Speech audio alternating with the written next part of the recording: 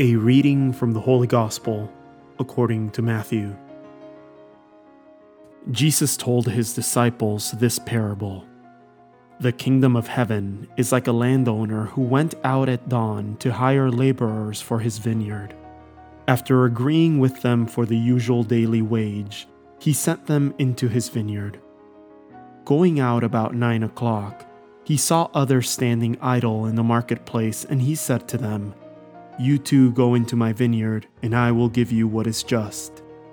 So they went off, and he went out again around noon, and around 3 o'clock, and did likewise. Going out about 5 o'clock, he found others standing around, and said to them, "Why do you stand there idle all day?" They answered, "Because no one has hired us." He said to them, "You too go into my vineyard." When it was evening, the owner of the vineyard said to his foreman, "Summon the laborers and give them their pay, beginning with the last and ending with the first."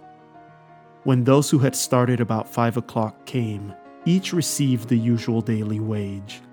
So when the first came, they thought that they would receive more, but each of them also got the usual wage.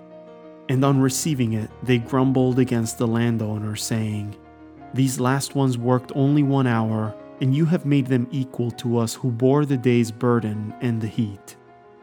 He said to one of them in reply, "My friend, I am not cheating you.